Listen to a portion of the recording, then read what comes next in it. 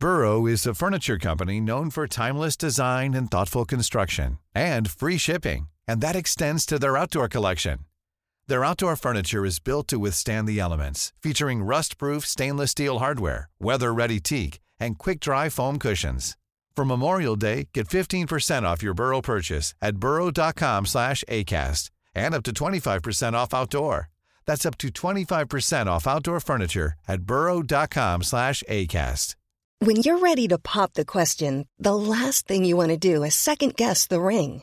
At BlueNile.com, you can design a one-of-a-kind ring with the ease and convenience of shopping online. Choose your diamond and setting. When you find the one, you'll get it delivered right to your door. Go to BlueNile.com and use promo code LISTEN to get $50 off your purchase of $500 or more. That's code LISTEN at BlueNile.com for $50 off your purchase. BlueNile.com, code LISTEN. Wow. Nice. Yeah. What you're hearing are the sounds of people everywhere putting on Bombas socks, underwear, and T-shirts made from absurdly soft materials that feel like plush clouds. Yeah, that plush. And the best part? For every item you purchase, Bombas donates another to someone facing homelessness. Bombas. Big comfort for everyone. Go to bombas.com/ACAST and use code ACAST for 20% off your first purchase. That's bombas.com/ACAST. Code ACAST.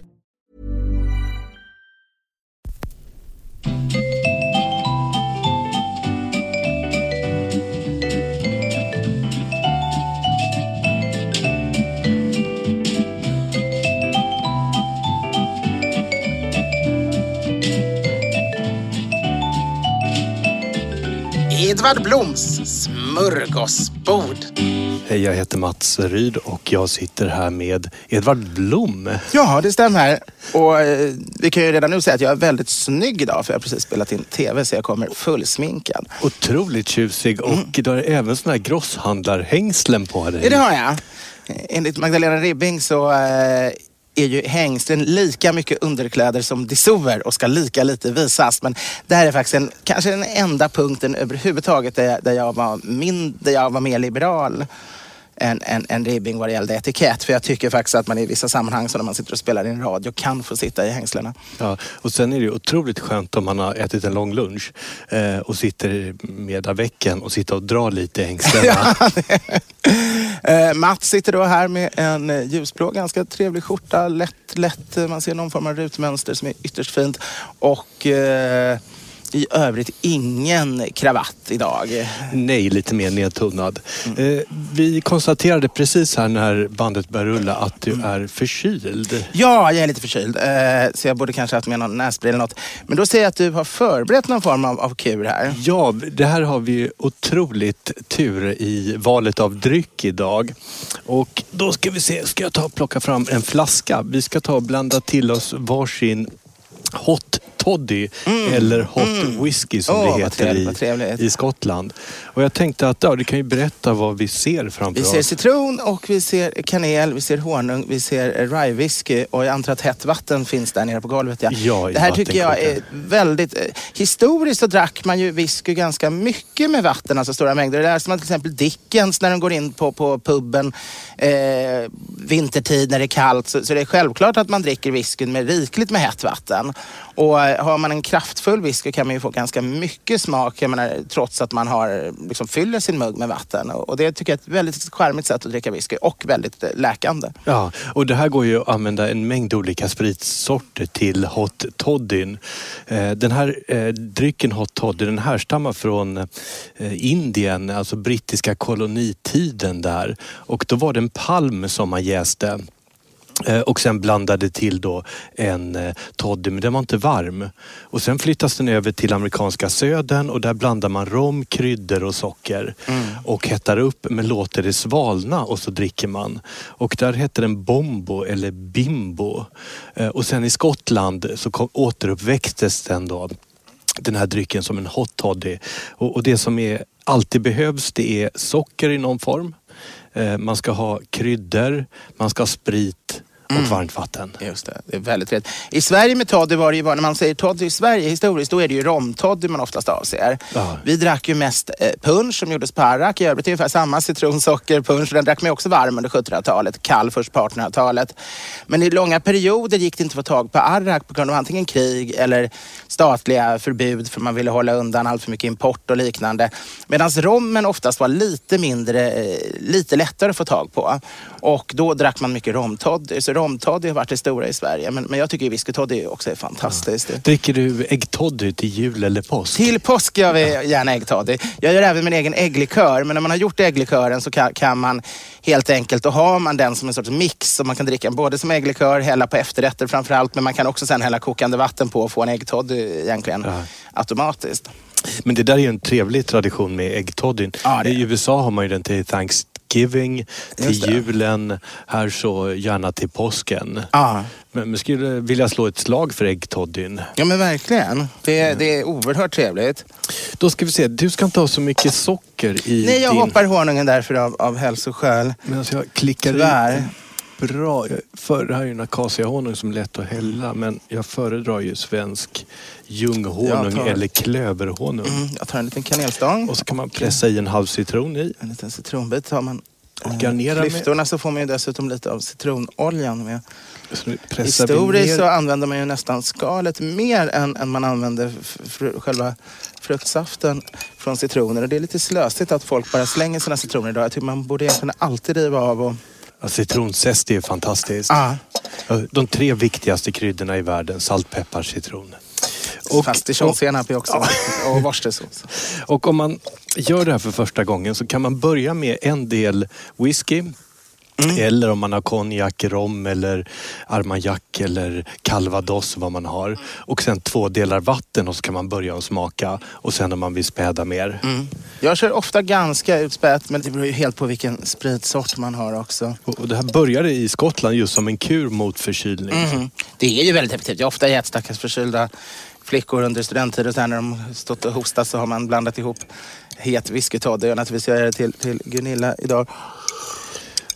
Och kryddor kan ju vara lite olika. Jag vet, i England har de gärna också, man kan köpa små kryddpåsar ibland som innehåller lite muskot och kanel och ingefära och nejlikor och lite allt möjligt som kan vara rätt trevliga att ha i sin toddy. Och det här kan man ju experimentera med, som sagt, mängder med kryddor. Och man kan ju testa och koka upp te också och göra den på eller varm kvalitetssida. Ja, verkligen. Det är jättegott. Alltså det finns hur mycket, jag fick en kokbok en gång som bara handlar om varma spritdrycker egentligen. Det finns ju hur mycket som helst. Så att glögg är fantastiskt, men det är jätteroligt nu under vinterhalvåret att experimentera med alla andra typer av varma drycker. Och vi som vill vänta med att börja dricka glöggen lite till så är ju det här ett perfekt sätt nu när vintern är så regnig, kall och går in i ben och märg. Ja men verkligen. Glögg är ju historiskt inte en juldryck utan en allmän vinterdryck. Men i Sverige har den ju blivit väldigt kopplad till jul och advent ska jag säga. Man ska inte kalla adventen för jul för det är slarvighet.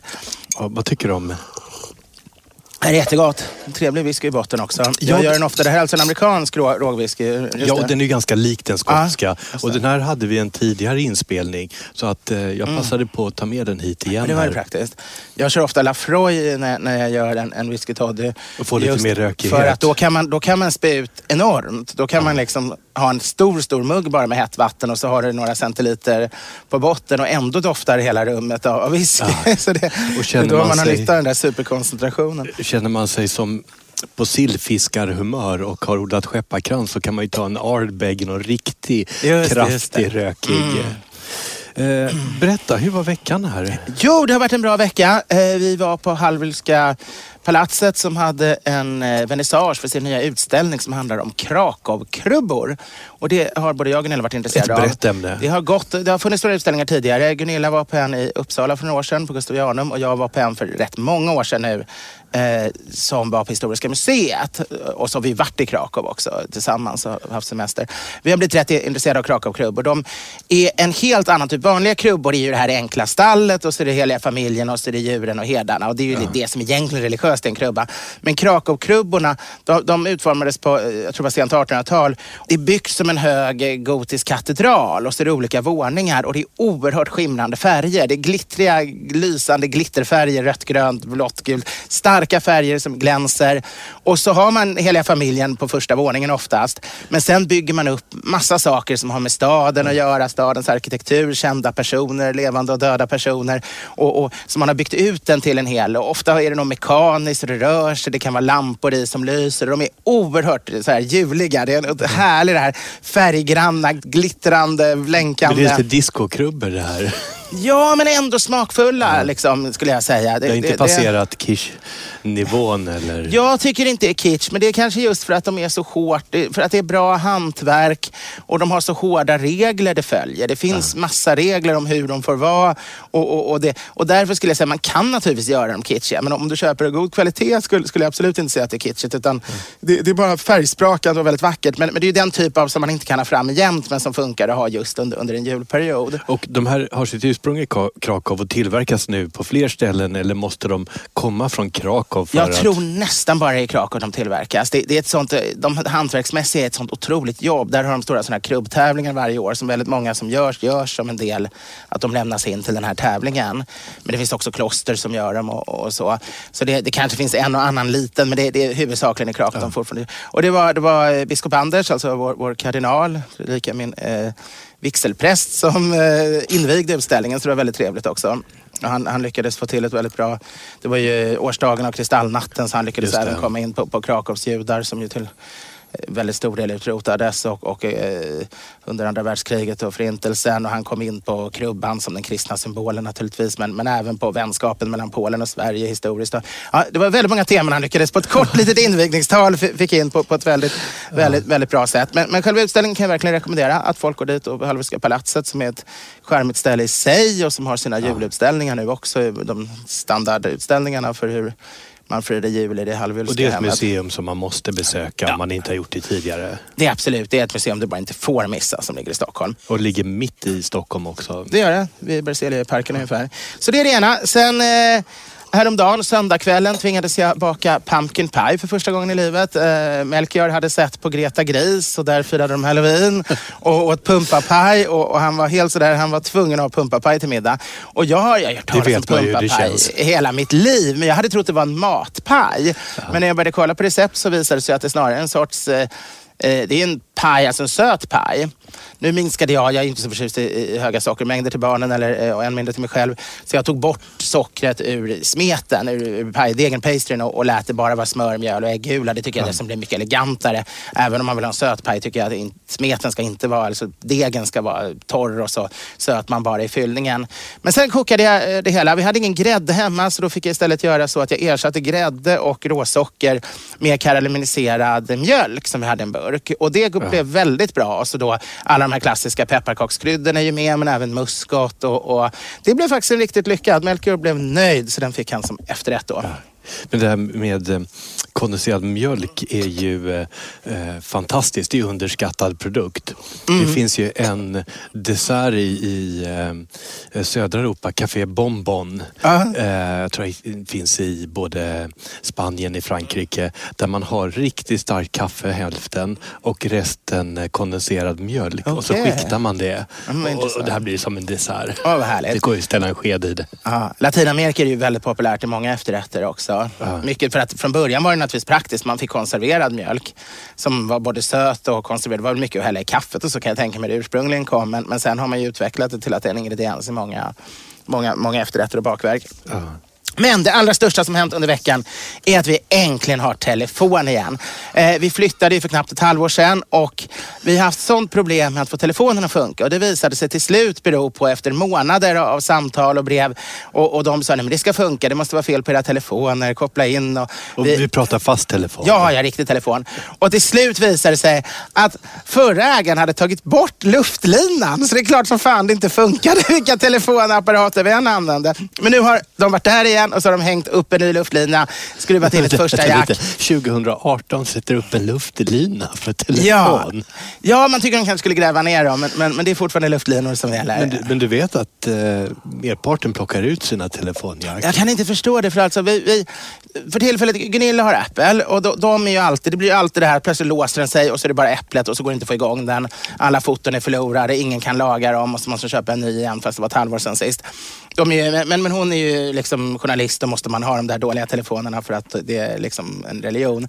Men jag har ju vanliga androider, men de tappar man och man laddar ju inte upp dem jämt. Så att, alltså plötsligt händer det något och så kan man inte ringa ambulans för det finns inget sätt att komma ut ur. Men varje kväll när du lägger dig vid sängen så tar du och sätter telefonen på laddning? Ja, men det har man ingen nytta av under dagen när den är oladdad då. Ja, den laddar ju så snabbt. Jag tycker det är väldigt, väldigt struligt med mobiler. Och dessutom är de ju inte påslag. Man kan ju inte ha ljudet på dem. För då ringer det ju när man är på tunnelbanan och i taxin och vid middagen. Och man vill ju inte liksom prata i telefon annat än sittande vid sitt skrivbord. Men kommer folk få ringa in på det här numret? Eller kommer ni ha det som utgående? Det ska vara både och. Men jag kommer inte sprida numret offentligt. Men alla intervjuer till exempel är väldigt, telefonintervjuer är väldigt mycket skönare. För de där lurarna går ju att trycka med axeln mot örat. Ja. Det går inte med en mobiltelefon. Bara jag kommer lite nära med mobilen med mina runda kinder så antingen stängs den av eller också trycker man på stänga av ljudet-knappen. Så varenda intervju efter 5 minuter bryts det för mina kinder stänger av skiten. Mobiler är jättebra för allting utom att tala i, men som telefoner är de fullständigt värdelösa. Så nu är det bara att vi måste få dit en elektriker för att sätta in alla de andra jacken för man får bara ett jack. Hur många jack ska ni ha hemma? 3-4 stycken i alla fall behöver man väl ha. Och sen är det tråkigt, vi har köpt en ny telefonsvarare men de bra telefonsvararna är ju de med kassettband och de går inte att få tag på längre. Det är bara en sån här tyvärr digitala. Du måste gå och hitta på eBay. Ja, det kanske kan gå. Ja. Men går det att köpa fasta telefoner fortfarande? Säljs det? Ja, det är klart det gör. Kommer du ha en sån med nummerskiva eller med knappar? Jag vet inte. Jag har en gammal fin Ericsson i svart bakelit med nummerskiva. Men det sa installatören att om man tar den så tar dess ringkraft så mycket kraft så att alla telefoner slutar fungera i närheten om man inte är väldigt nära en sån här elektrisk station där de pumpar in el i telefonsystemet. Det fina med vanlig telefon också att man kan ringa när det är strömavbrott. Det kan ingen annan. Men så det är det säkraste. Mobilen kan man ju ringa med när det är strömavbrott. Men du kan inte ladda den så det är ett längre strömavbrott. Ja, men man har ju alltid ett sånt här litet laddpaket hemma som man har när man är ute och reser. En sån här liten powerbank. Oj, vad det är tekniskt. Ja, det ska jag inte vilja påstå. Men det rustigaste var att det är inte längre Televerket som installerar dem och det är inte heller Tele utan det har sålts flera gånger det här, de som har hand om kopparnätet. Och nu senast så hade då Gunilla skrivit in då i kalendern att de här skulle komma då. Och då tittar jag på måndag morgon och ser klockan 10 så står det transtema. Och då tänker jag ju på att vi ska på någon konferens med transtema eller något så här. Så jag tänkte jätteintressant att det skulle handla om transpersoners utveckling om man skulle träffa massa glada transpersoner och liknande. Men det är alltså de här som installerar telenätet som heter transtema. Kom de i högklackat? Nej, det gjorde de inte. Det var tvärtom. Alla som jobbar där har jobbat i 40-50 år med samma sak fast de hela tiden köps och säljs. Och är väldigt långt ifrån transor när de jobbar. Men vem vet? Alltså det är de lugnaste vattnen. Man skulle ju vilja vara med på en personalfest. Ja, det är enda i slipp.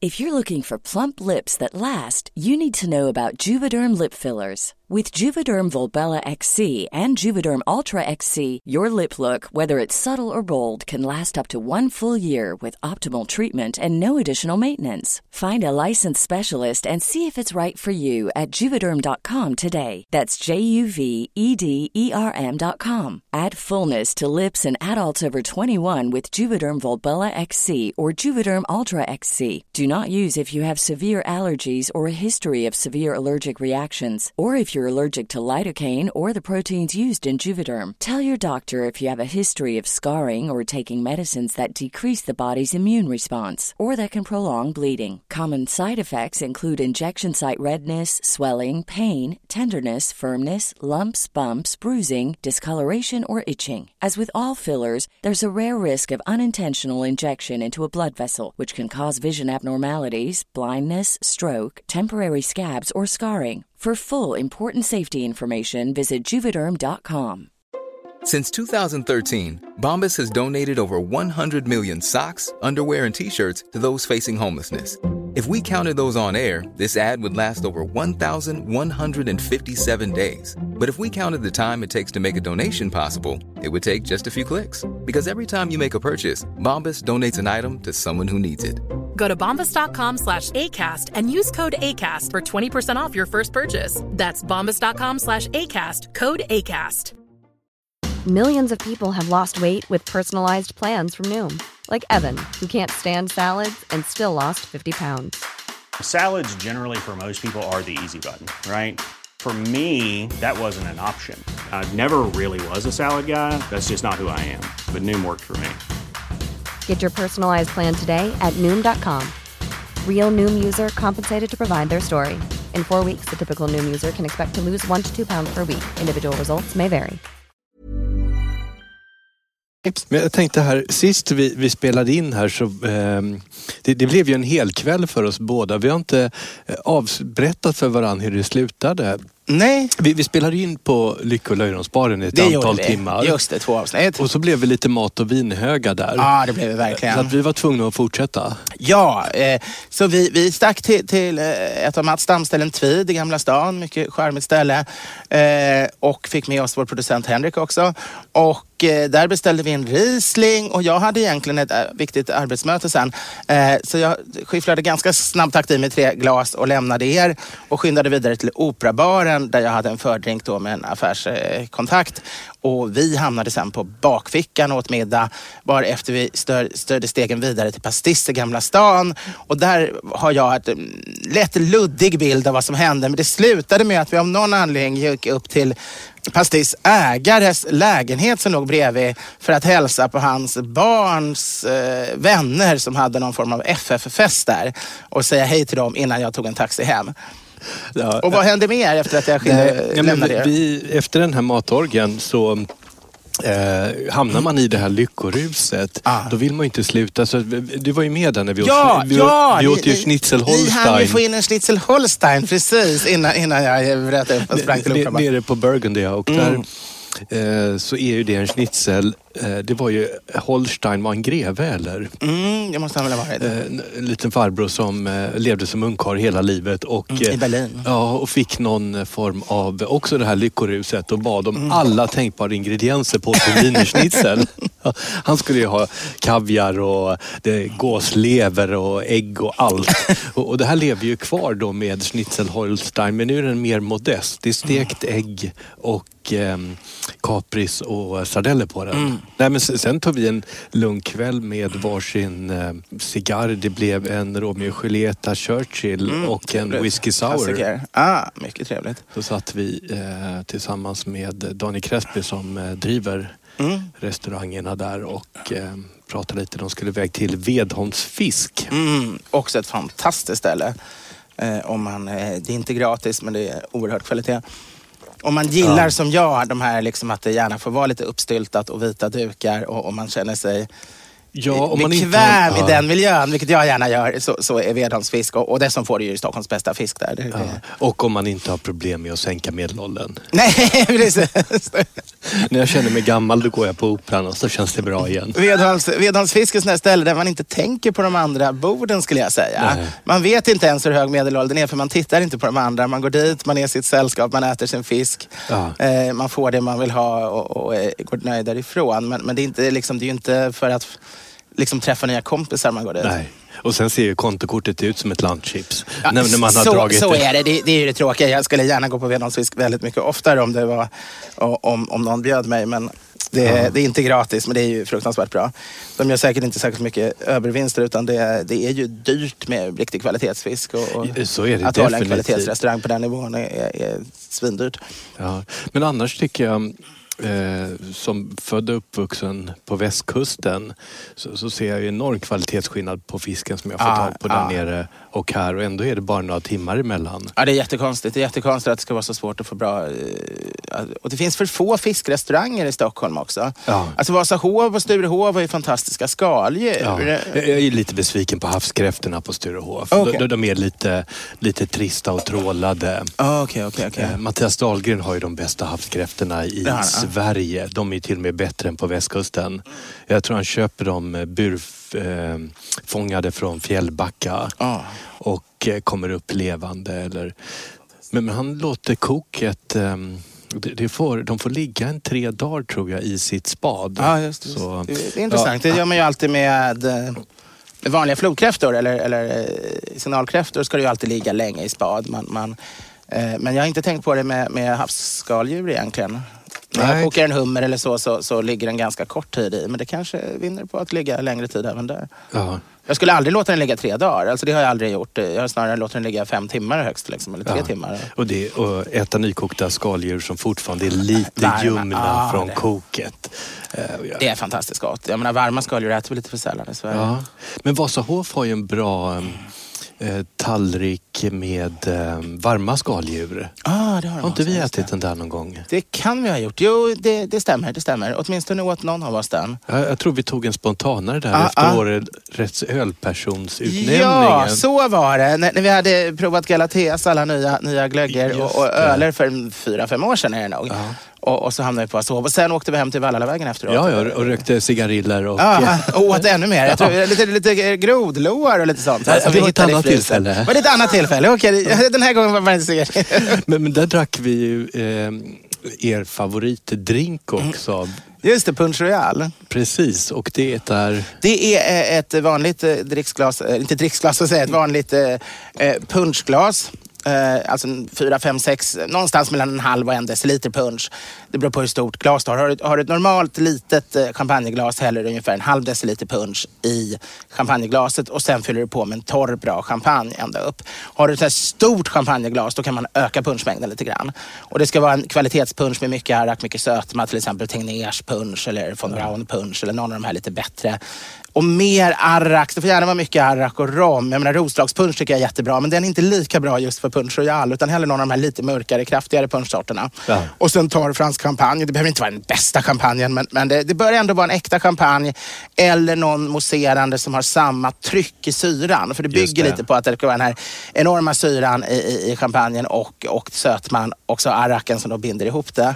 De hade faktiskt, jag har sett att de tagit in, jag har jobbat mycket för att sprida Punch Royal då i olika sammanhang. Och de hade den här uppe på, var det Bar Nombre eller var det stället bredvid? Det var nog Bar Nombre. Just det, på Odengatan. Ja, precis. Och har även sett den på ett par andra ställen.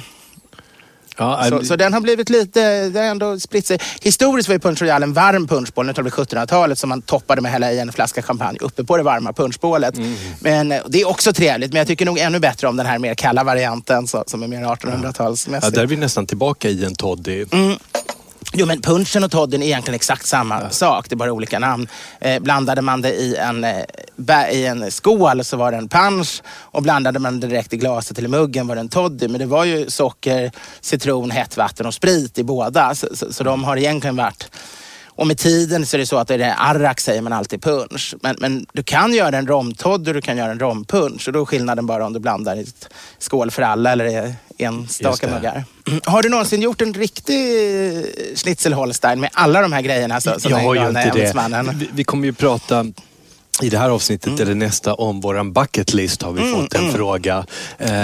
Och det är kanske så att jag ska smyga upp en riktig schnitzelholstein på bucketlisten. Vi ska kanske hålla dem på halster och ta den i nästa avsnitt först. Jag tror nästan att vi gör det. Men jag tänkte höra, har det hjälpt någonting här, den här förkylningskuren? Jag tycker redan det börjar hjälpa, men jag tror jag måste ha en liten påfyllning för att det ska bli full... Som sagt, jag har svårt att ta ansvar för den här akaciahonungen. Det är inte jag som köper den här. Jag föredrar som sagt den svenska ljunghonungen eller klöverhonungen. Det är ju bra med såna här alltså blomsterhonung som är helt flytande. De är inte godare. Jag egentligen tycker det är godast med såna här vanliga grumliga. Men när du ska blanda dem i brännvin, där jag tycker honung gör så väldigt bra när du kryddar eget brännvin, då vill man ju ha en klar honung som inte grumlar. Och då är det ju väldigt bra med såna här flytande, helt klara blomsterhonungar av olika slag. Ja, men då finns det apelsinblomshonung eller akaciahonung eller några av de varianterna. Då finns det en användningsområde där det är ett användningsområde för... Där är det mer i det estetiska, precis. Jag tänkte vi skulle ta en lyssnarfråga och vi uppskattar det enormt mycket. Och vart mejlar man sina lyssnarfrågor? Till podden@edvardblom.se. Och det här är från Albin Norén i Säffle och jag gick igång fullständigt på den här frågan. Hej Edvard och Mats. Först tack för en underbar podd. Jag upptäckte podden nyligen under min pappaledighet och har nu i rask takt betat av alla avsnitt. Jag vill särskilt hissa kombinationen Edvard och Mats som enligt mitt tycke är en perfekt match i poddsammanhang. Skål för det. Tack för det. Edvard med sin djupa kunskap och sprudlande entusiasm. Tack så mycket. Och Mats som med sin mjuka röst skjuter in små trevliga kommentarer eller frågor. Nu till mina funderingar. Hur tänker ni när det kommer till stekpannor? Är det bara gjutjärn som gäller eller tycker ni att teflon, nonstickbeläggning, keramiskt eller andra mer moderna material kan vara bra att ha i köket? Vidare vill jag fråga, hur sköter man om sig gjutjärnspanna på bästa sätt? Ja, vi kan väl nästan ta besvaren första. Låt oss börja med det. Ja. Och jag är ju total ortodox där verkligen. Jag steker inte i någonting som inte är gjutjärn. Alltså vad det gäller, jag kan vara vän med personer som använder andra material om det inte är teflon. Teflon är ju ett nervgift och när man då drar med en sked i en teflonpanna så frigör sig nervgiftet. Men framförallt blir det ju ingen maillard-effekt. Alltså det som ger smak åt saker är ju att man har hög hetta och fettet fräser och gör saker bruna. Och det är då saker blir goda. I en teflonpanna blir ingenting gott. Det blir som om du har ångat i en mikrovågsugn. Och det är så fruktansvärt tråkigt. Allt som lagas i teflon är dödstrist och onyttigt. Så jag är bara gjutjärn. Men jag vet inte, du är mer teknikmässig än jag. Jag är ju minst lika ortodox. Det är det, roligt. Jag tänkte att du kanske gillade någon japansk keramisk variant för jag har mängder av gjutjärnspannor. Och min stackars respektive Johanna, hon tål ju inte de här för de är ju blytunga allesammans. Ja, de är väldigt tunga. Ja. Så att vi har en stekpanna på nåder för henne. Det finns bara gjutjärnspannor. Det är precis som jag har. Och mina flera är ärvda, urgamla. Det är Kockums och det är alla de här gamla svenska tillverkarna. Och de slits ju egentligen aldrig ut. En gång lossnade handtaget. Men då var mina föräldrar snälla och gick till en av de få kvarvarande smederna, en på Ekerö, som helt enkelt svetsade fast järnskaftet på pannan igen. Ja, och vi kommer till det här. Ja. Vi ska se. Hur sköter man om sig gjutjärnspanna på bästa sätt? Hur påverkar temperaturen gjutjärn? Ibland bränner min mat fast i botten av pannan. Kan det bero på fel temperatur eller för lite fett kanske? Det verkar också som det yttersta lagret i botten av gjutjärnspannan är borta, men den fungerar ändå. Pannan är nämligen svartare på kanterna. Min panna är cirka 15 år gammal och rena barnet när det kommer till gjutjärn. Inte sant? Absolut, det är rena barnet. Och det är alltid ditt fel om det fastnar och om det inte finns någon beläggning i botten. För det handlar om hur du sköter pannan. Och där finns ju reglerna. Aldrig diskmedel. Aldrig någonsin diskmedel. Aldrig någonsin diskmedel, för det förstör en gjutjärnspanna totalt. Och aldrig låta den ligga över natten ner i diskhon med vatten flera dagar, för då rostar den ju. Diskmedlet tar bort fetthinnan som ska ligga kvar och vattnet gör att den rostar. Antingen diskar man den på en gång, hett vatten bara och en specialdiskborste man har, alltså någon som man inte är så rädd om utan kan inte behöver ha till glas utan som man bara har till den. Eller också om man är en slö fock som jag, då kan den bara stå kvar på spisen 3-4 dagar tills du orkar diska den, men du ska aldrig lägga den i blöt. Nej. Och sen handlar det om att först ska man ju steka in den. Så man måste hälla i lite olja och ha på ganska hög värme och låta liksom den stekas in lite första gången innan man använder det. Moderna, när man köper nya, då har de ett lager redan instekt. Men har du nu förstört det så måste du steka in den lite på nytt. Och sen handlar det om, använd mycket smör i början.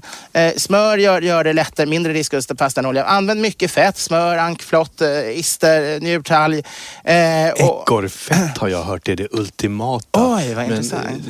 Det finns inte på ICA tyvärr. Nej, men man kan även bara om du steker auberginer, om du har delat auberginer längs med, då måste man ha jättemycket olivolja. Och typ en sån sak, det ger ju inget som helst, det fastnar ju inte alls. Och då behöver man inte diska den alls efteråt, eller man steker andra grönsaker i olja. Och har du stekt ett gäng gånger sånt, det är ju köttet som är utmaningen. Ja. Så har du stekt grönsaker i mycket olja eller smör eller så, och sen när du fått upp den här fina då, hinnan, då kan du börja våga steka köttbitar eller köttbullar eller sånt som kan vara risk att fastna, eller kan vara fisk och... Men då ska du redan ha en bra hinna och använda alltid rikligt med fett. Det kan du ju använda sen till annat. Jag menar, det är ju bara, om du inte tycker om att äta fettet så kan man ju hälla av det och steka i det igen några gånger. Och där kan man ju också göra en variant där man har i bra med matolja och fettar in den och sen stoppar in den i ugnen på hög temperatur. Om man inte har trähandtag och så kan den stå där i några timmar. Det kan börja brinna när man har olja i pannor. Det brinner ju rätt ofta. Men man ska inte ha så att det ligger flera millimeter, men så att den ändå är insmord gjord ordentligt. Men gå inte hemifrån. Jag vet, vad var det? Det var en bok där de berättade, vad han heter, han som var intern i flera år, hade narkotikaproblem och sen blev en författare. Grundbulten var väl hans kändaste verk. Lasse Strömstedt, tack Henrik. Han skrev i någon av de här självbiografiska, det var någon kvinna, de bodde inhyrda i någon gammalt fantastiskt 1700-tals kulturhus som var perfekt återställt, och så hade hon stekt in sin stekpanna och lyckats futta på i hela huset och hela brann ner vid grunden, och det enda hon stod och bölade över var att hennes katt brunnit in. Hon brydde sig inte ett dugg om att den här människan som hade återställt huset 50 år av sitt liv stod hade blivit av med hela sitt hus. Det där går ju aldrig återskap. Men andra sätt att rengöra sin gjutjärnspanna, det är att ha i salt och en sån här Scotch Brite-borste, fast man tar på den gula sidan. Bara mekaniskt då, om man verkligen har fått. Och att det då sitter mer på sidorna, det är ju för att där fastnar det ju inte saker, utan där kommer fettet upp lite, och då blir det naturligt att det blir, men den fina hinnan ska man ha på hela stekytan också. Och det blir ju sån smak, alltså när värmen kommer i gjutjärnet och smöret fräser och blir brunt och man sen steker det du får inte någon liknande smak på något annat sätt. Nej, jag har ju mina plättlagg och kräpplagg och allt är ju gjutjärn. Man måste använda dem med viss regelbundenhet. Har det gått ett halvår sedan du använder din plättlagg eller våffeljärn ska ju också vara gjutjärn. Det är fruktansvärt med de här teflonvåffeljärnen. Det har förstört hela våfflan som bakverk. Det är helt ointressant när det inte är hett järn som går emot degen. Men då har det gått så långt som ett halvår sedan man använt den. Då måste man tyvärr slänga den första våfflan eller plättarna. För då har det ju börjat härskna lite den här fetthinnan. Jag köpte ett sånt här gammalt våffeljärn på loppis från 50-talet. Ett sånt här härligt kromat. Okay. Och så skulle jag använda det första gången. Så jag fick en sån enorm stöt. Så att jag gick och la mig och sov i 5 timmar. Det var helt slut. Enda gången jag fått en elektrisk stöt så ringde jag genast en taxi och åkte till akuten och blev kvar där i 7 timmar. Inte för att det var någon fara, men jag trodde jag skulle dö hjärtattack av stöten. Jag är ju hypokondriker. Och då var vi Gamla stan. Det var ett jätteproblem att få in en taxi och köra ut mig som var helt, jag dör. Jag har fått en stöt. Jag åkte på en sån här 400 volts stöt i. Då ringde jag min far som är pensionerad läkare och så frågade han hur hjärtat kändes. Jag konstaterade att det var det enda som kändes bra. Resten av kroppen mådde för jäkligt. Stötar vi minst. Det kunde vara en bra tv-program. Jag har ju fortfarande min favorit i DN.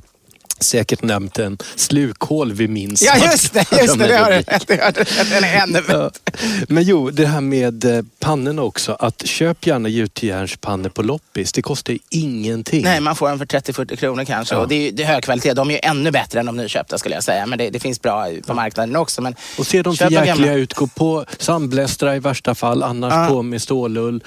Och håll på. Man kan misshandla dem rätt hårt. Ofta är de ju då rostiga. Men rosten är ju bara ett litet pulver, det försvinner ju.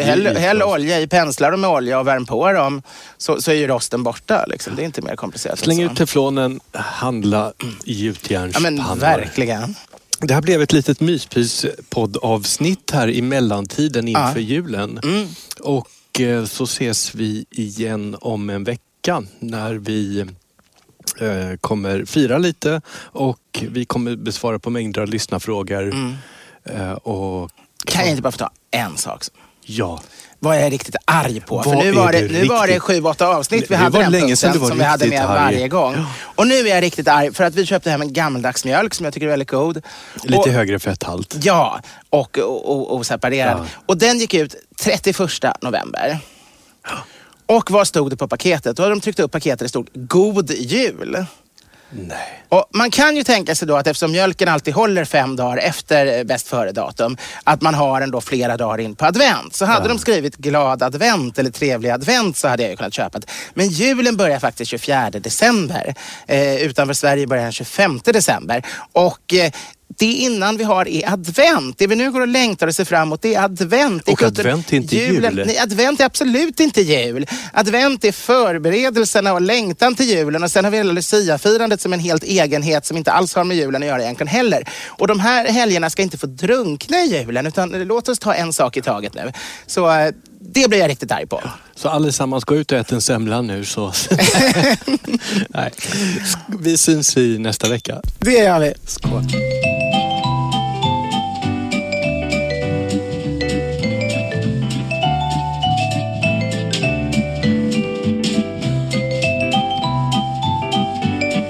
Producent var Henrik Insulander på Tonic Produktion AB.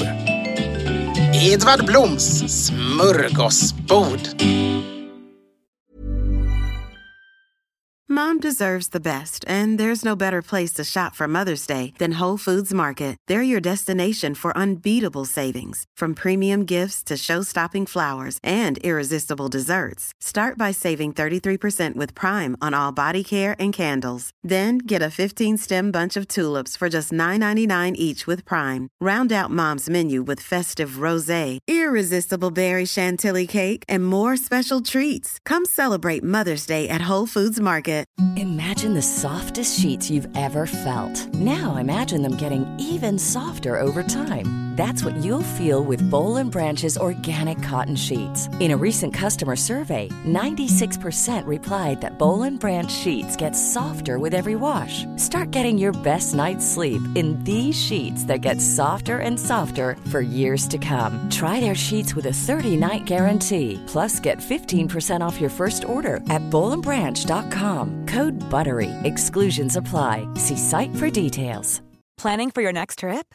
Elevate your travel style with Quince. Quince has all the jet-setting essentials you'll want for your next getaway, like European linen, premium luggage options, buttery soft Italian leather bags, and so much more. And is all priced at 50 to 80% less than similar brands. Plus, Quince only works with factories that use safe and ethical manufacturing practices. Pack your bags with high-quality essentials you'll be wearing for vacations to come with Quince. Go to quince.com/pack for free shipping and 365-day returns.